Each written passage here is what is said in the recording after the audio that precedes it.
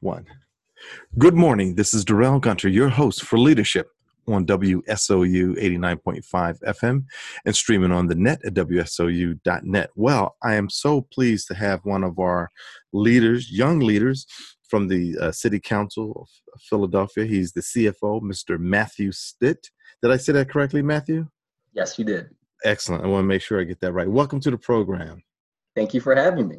So let's get started. If you can you share with our audience a little bit about your background, education? Absolutely. So I was born and raised in Philadelphia, the Germantown, Mount Airy section of Philadelphia, in a very unique situation. Actually, my mother, had me when she was still in high school. So we floated around a little bit growing up.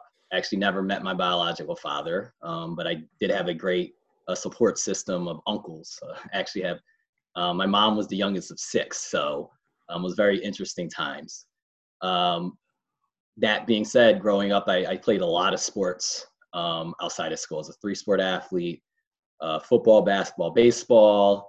I was fortunate enough to get a scholarship to Germantown Friends School as a community scholar, where I pursued baseball and basketball there as well. One I have for college, just about 15 minutes outside of Philadelphia, played basketball there as well. Graduated with a degree in anthropology and actually wrote my thesis on stop and frisk, of all things, and why it didn't really work. At least statistically, it wasn't working.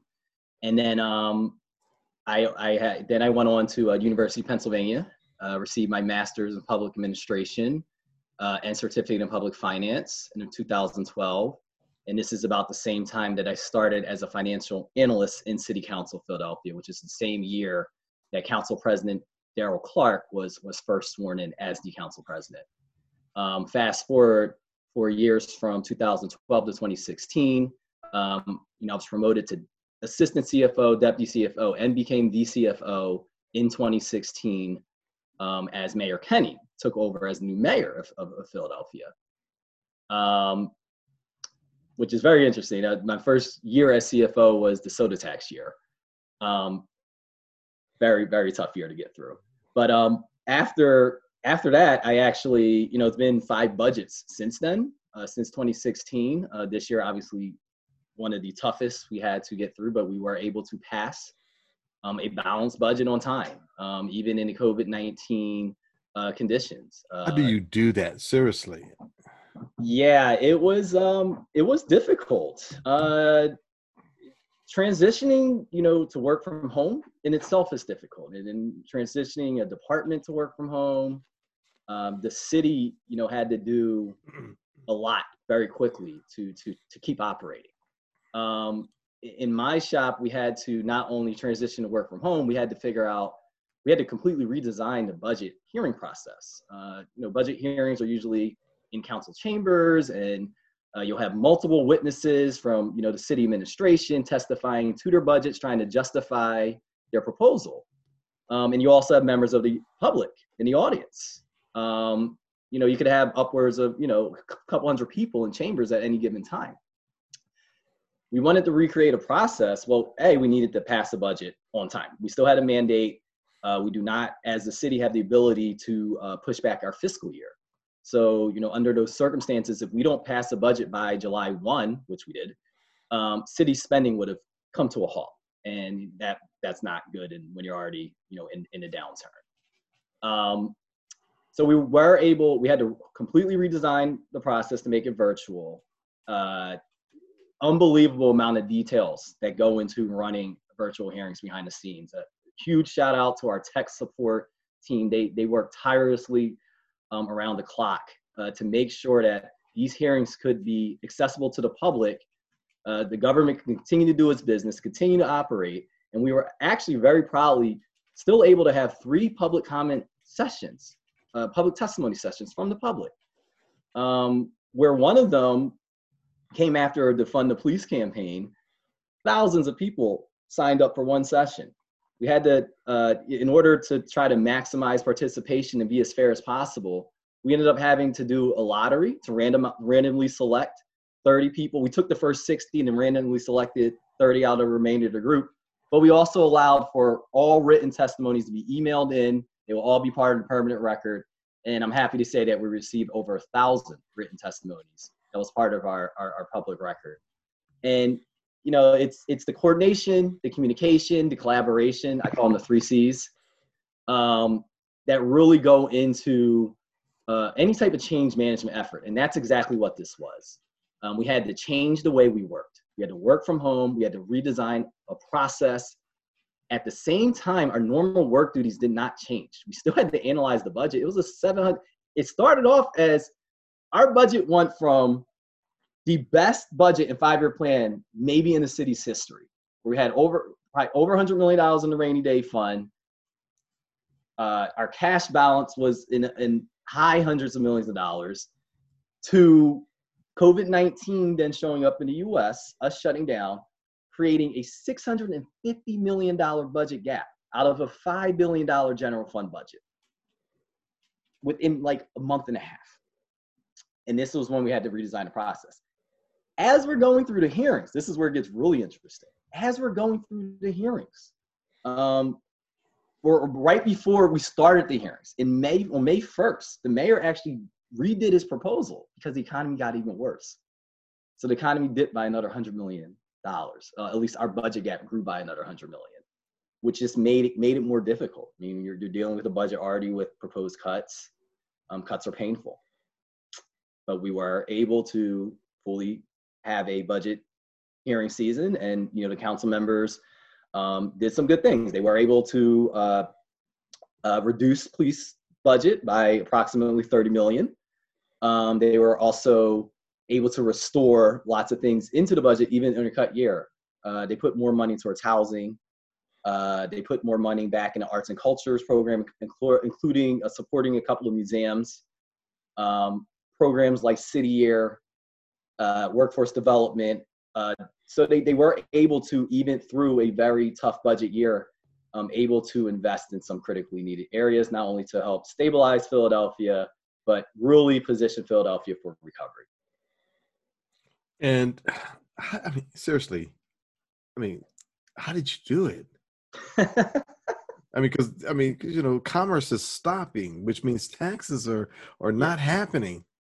Yeah. It's a very fluid situation, Darrell. We're not going to lie. It's fluid. Yeah. It's day to day. I constantly try to tell my colleagues and my team, like, we just have to be prepared for a constant state of change. And that should be our mindset right now. Right. Information is flowing at a rapid speed. Some of it's good, some of it isn't. But we've had to verify information quicker, make decisions quicker. And it's a fluid situation. I mean, the COVID outbreak down south is completely at a peak right now. So the resurgence has kind of already occurred. So not only, the economy is just going to take a longer hit. Decisions going forward are going to be just as difficult as decisions up to this date, in my opinion. And, how did we do it is a great question, but it just took a lot of effort, a lot of hard work. We really worked almost 24/7 around the clock. I can't emphasize communication and coordination and collaboration enough. We tried to over communicate every step in the process. Let me give one example. When we're in city council chambers during budget hearings, my team and I are able to answer questions in chambers because all 17 council members are right there, and their chief of staffs, their legislative aides. They will come up to us all during the hearing and ask questions. We lose that when we're working virtually.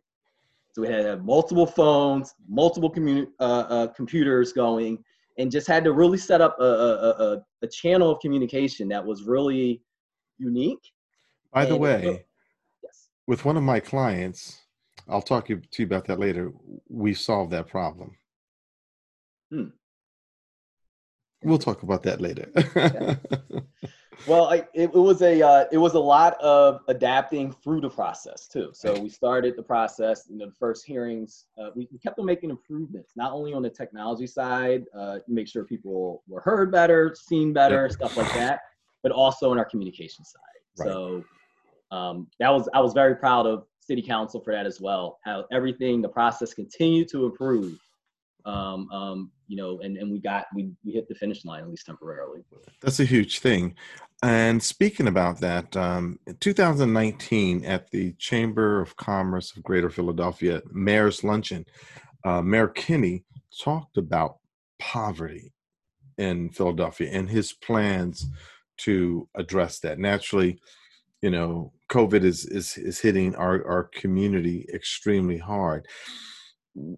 What what are the key things that you think the city council is doing to address poverty, especially now with this COVID-19 situation, which just puts, as they say, gas on the fire, so to speak? Yeah, so City Council actually released a poverty action plan earlier this calendar year. This is prior to kind of COVID hitting the U.S. nationally here, and it was a pretty comprehensive report that really brought together a lot. I think almost 100 stakeholders. They set up a special committee, they set up subcommittees, and these stakeholders were people in the field, running the programs, running workforce development programs, and in really coming, what can this plan look like? What does a utopian plan look like? And what does a feasible plan look like? That report, like I said, was released earlier this calendar year. Unfortunately, due to COVID, a lot of attention shifted.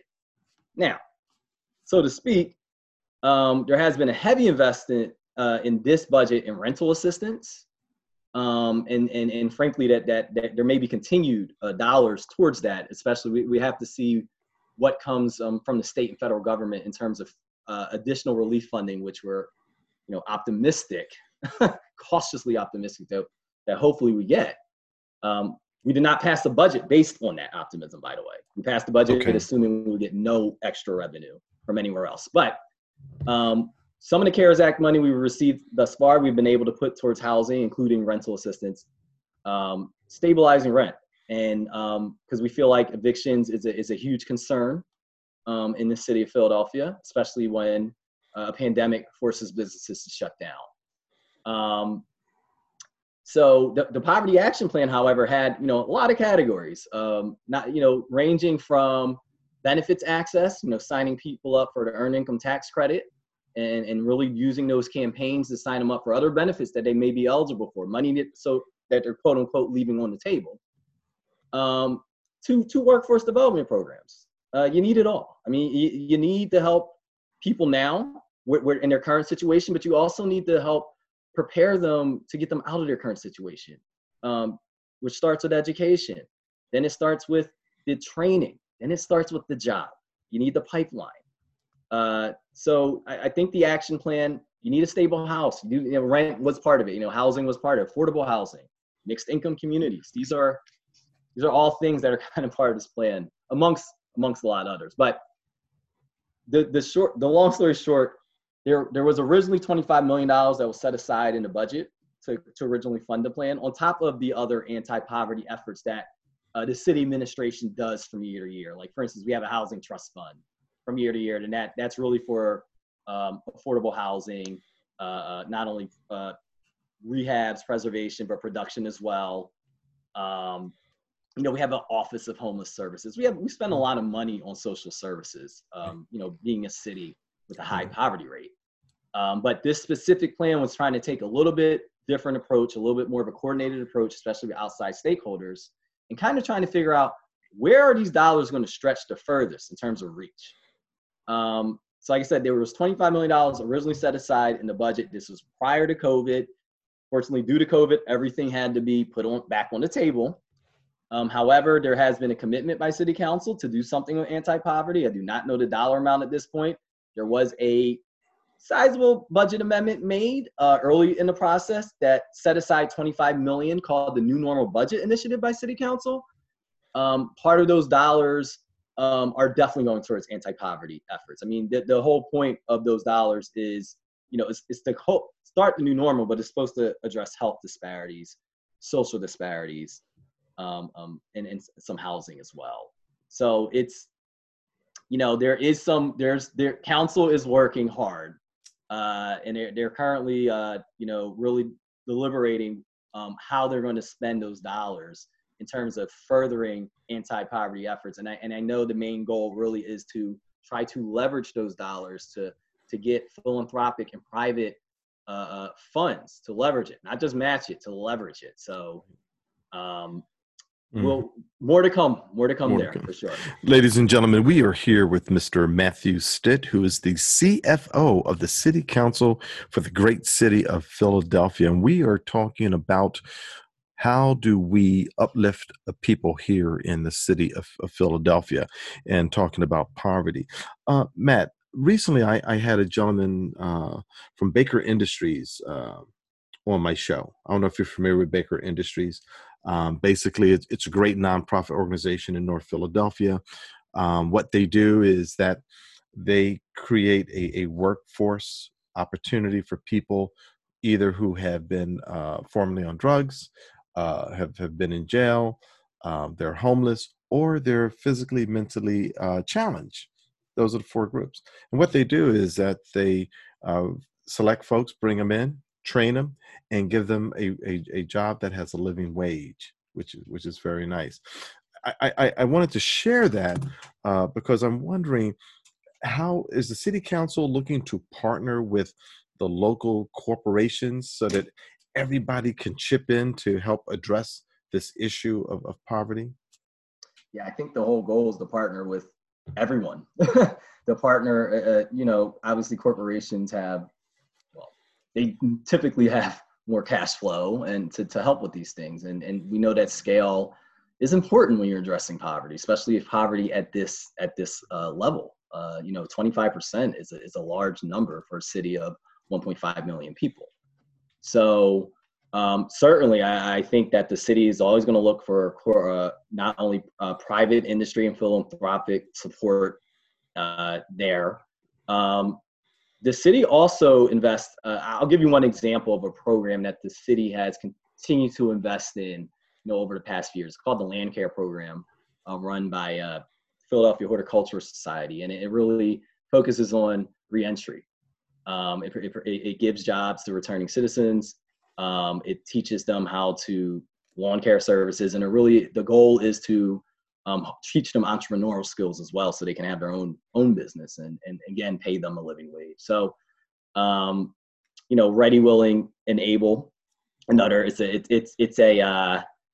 a street cleaning program, but they're nonprofit. Again, it's reentry, pays a decent wage, and so there are like smaller programs that the city has continued to invest in and has expanded on them, slowly, probably not as quickly as, all of us would like to see. But I do think that this moment's a little bit different.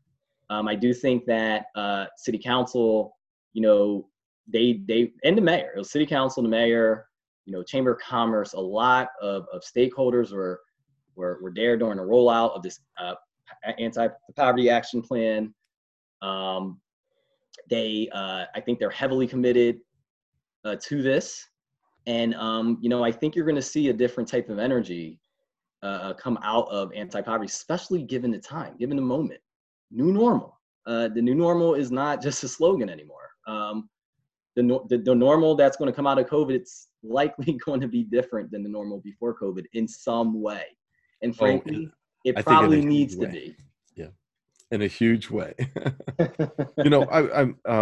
I'm a member of the Chamber of Commerce of the Greater Philadelphia, and recently joined, and I attended in February. I attended a meeting, and then of course after COVID hit, they went virtual. One of the first meetings that they had was a virtual conference to deal with the transition from working in an office and working from home. What was interesting is that I noticed that a lot of law firms and accounting firms, their folks worked at the office. They never took work home because they worked late. They didn't have laptops. And it was a whole different dynamic. And so recently I've been reading articles about folks are starting to wonder, do we really need the office space? Then, of course, if folks don't renew their office space, then that office space could be used for housing uh, and other things. How does the city council grapple with these really emerging issues, just like boom, boom, boom. I mean, the world has changed so much. And is this something that the city council is currently? Because my daughter lives in Philadelphia, and I could go visit her once a week, and something would have changed because so much building is going on. Do you find that maybe the building that was going on was good for the time, but now with the transition that maybe we might be overbuilt? That's a really good question. Or I think it's one of those unknowns. What is office space going to look like? What is work in the office going to look like, especially with social distancing requirements? Think about office towers too. Think about usually in big office towers. One of my first jobs out of school was Independence Blue Cross. It's I think a 50-something story building. Thousands and thousands of employees. When I used to go in the morning, it would take me almost 15 minutes to get on an elevator, just the lines. And you're packed. And these are state of the art, fast elevators, right? That still occurs in Center City, Philadelphia. You build these big office towers. The goal is to maximize space. That's the whole goal. You cram people in, more people, more money. I mean, that's the way people see it. So, Right. you want to really maximize your square footage. That was the economic philosophy that went into building these towers in these office spaces. I don't think they were built, considering social distancing as a measure at the time, right? Right. So, and then again, like not only when you get on the floor, you can have less people there, right? How are you going to get everybody on the elevator? You got to be I don't know how that's going to work yet. So there are a lot of unknowns here. Maybe it's testing. Again, sometimes it comes back to testing, tracing, and vaccine, right?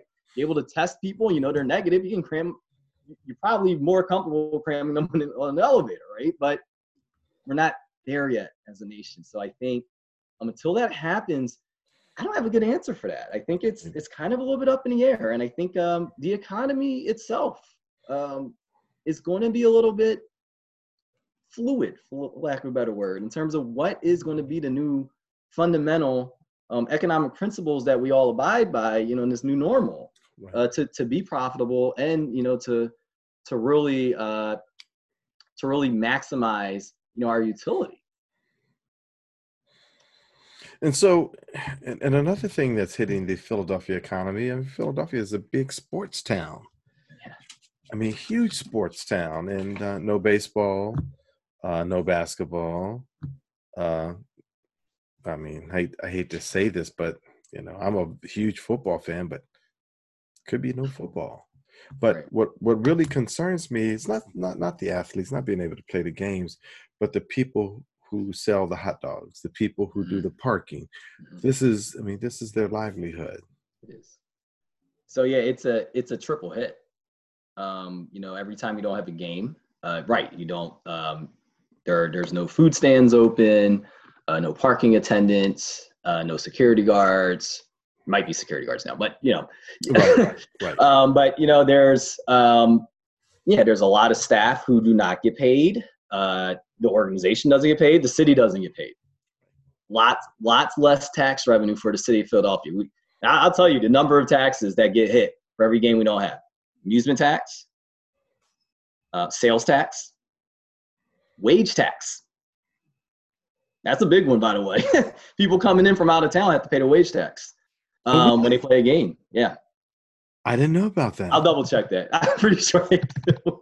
We used to Wow. use it. Uh-huh. But yeah, I mean, it's a lot of tax hits that you take. And, and obviously the spinoff, the people who attend the game, you could have 50, 60, 70,000 people. What are they going to do after the game? They go to Center City bars. They go to Center City restaurants. They spend money. They spend a lot of money. And so all of that, the trickle effect, the rip off, whatever you want to call it, the economic multiplier stops when you don't have games. And this is the same impact of just not having offices open as well. I mean, commuters who commute to work Right. would also, not only are they paying non-resident wage tax, There are Coffee, also coffee, newspapers, exactly lunch. shopping. Oh, Yeah, I'm going to get a gift from my wife. Oh, I'll go to the jewelry district. Yeah, that's, it all dries up. yeah. So like I said, it's a tough situation, and I believe that, and you're really seeing how taxes. It's really a linkage between taxes, really a linkage between revenues, and once there's a break in the linkage because of one part of our economy has to come to a halt. We're really seeing we can now follow the linkage. It's like, wow, now that's getting hit. This base is getting hit. Now this base is getting hit, and you really see the trickle effect, Hmm. and it can make it difficult. It can make it very difficult to manage. Believe it or not, we're running out of time. But on the last segment that we have here, we have 4 minutes. I want to talk about education and poverty. And you had mentioned this earlier in regards to that's one of the key pillars to overcome poverty is education. Has there been any discussion about Philadelphia has great schools, lots of them. Hmm. Has there been any discussion about them providing a free education to people under a particular income level? As in for like community college Community or college or, I mean, because when you really think about it, I teach at Mhm. Seton Hall University Yep. as an adjunct. Believe me, they don't pay you any money. You do it for the love of it. But to add another 2 or 3 people to my classroom, it's not a big deal, Right, right. you know. But to that person getting the education, it can become a game changer for them. Yeah, I think going into this budget season again, it bring up a good point. Mayor Kenny actually, really wanted to work towards free tuition for community college. And in this budget, he actually started a scholarship. The council passed it. It's called the Octavius Cato Scholarship, and it's kind of like a last dollar scholarship for students Hmm. for community college, which is kind of just a step in that direction. Education has been a huge focus for not only the mayors but the city council, or at least during my tenure at city Hmm. council. Almost every difficult tax vote has been for education funding. When Pennsylvania cut City of Philadelphia public school funding by $300 million, that's an annual hit of $300 million, which the city had to continually make up. Where they were essentially passing taxes to plug a hole, not to invest. Finally got to the point where we're investing a little bit, but then now it's COVID. Right, So right. it's this. Yes, I think that's a goal that a lot of people have, Hmm. more access, more opportunity, and we all know that money is a big barrier and burden. And it's definitely a focus for the city. Is how do we provide not only better education opportunities, at all levels, but how do Hmm. we also make sure that there's a job at the when they're done their education or their training? It might not be traditional Sure. college or school. It could be tech school. Could be the trades. There's got to be a job at the end of the Yeah, tunnel. yeah. And then there's not. I think the morale of people is huge, right? If sometimes it takes a lot for people to want to get in a program, go through the program. Sometimes they're unpaid and they're trying to work on getting more paid training programs. Hmm. And think about all the other things like that prevents people from doing these programs. Babysitting, maybe you can't pay for a babysitter, right? It's hard to go to Right, school. So trying to think of ways what are those barriers that right. stop people from either attending school, education, or training program, close those barriers. And but yeah, I think that going forward, that's still going to be a huge focus. Not only the public school system, but community college and upwards, and really advocating for more education across the spectrum of Philadelphia. Absolutely. Well, Matt, believe it or not, we are out of time. Ladies and gentlemen, we are here with Mr. Matt Stitt. He is the CFO of the City Council for the City of Philadelphia. Matt, thank you for coming on the program. And we're going to have you back because we have many more topics to talk about. Absolutely. I really enjoyed you having me. This is a great interview, and I welcome the opportunity to come back on. Excellent. Ladies and gentlemen, that wraps it up this week on Leadership with Darrell W. Gunter on WSOU 89.5 FM and streaming on the net at WSOU.net.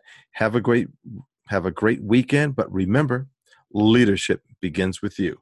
WSOU 89.5 FM.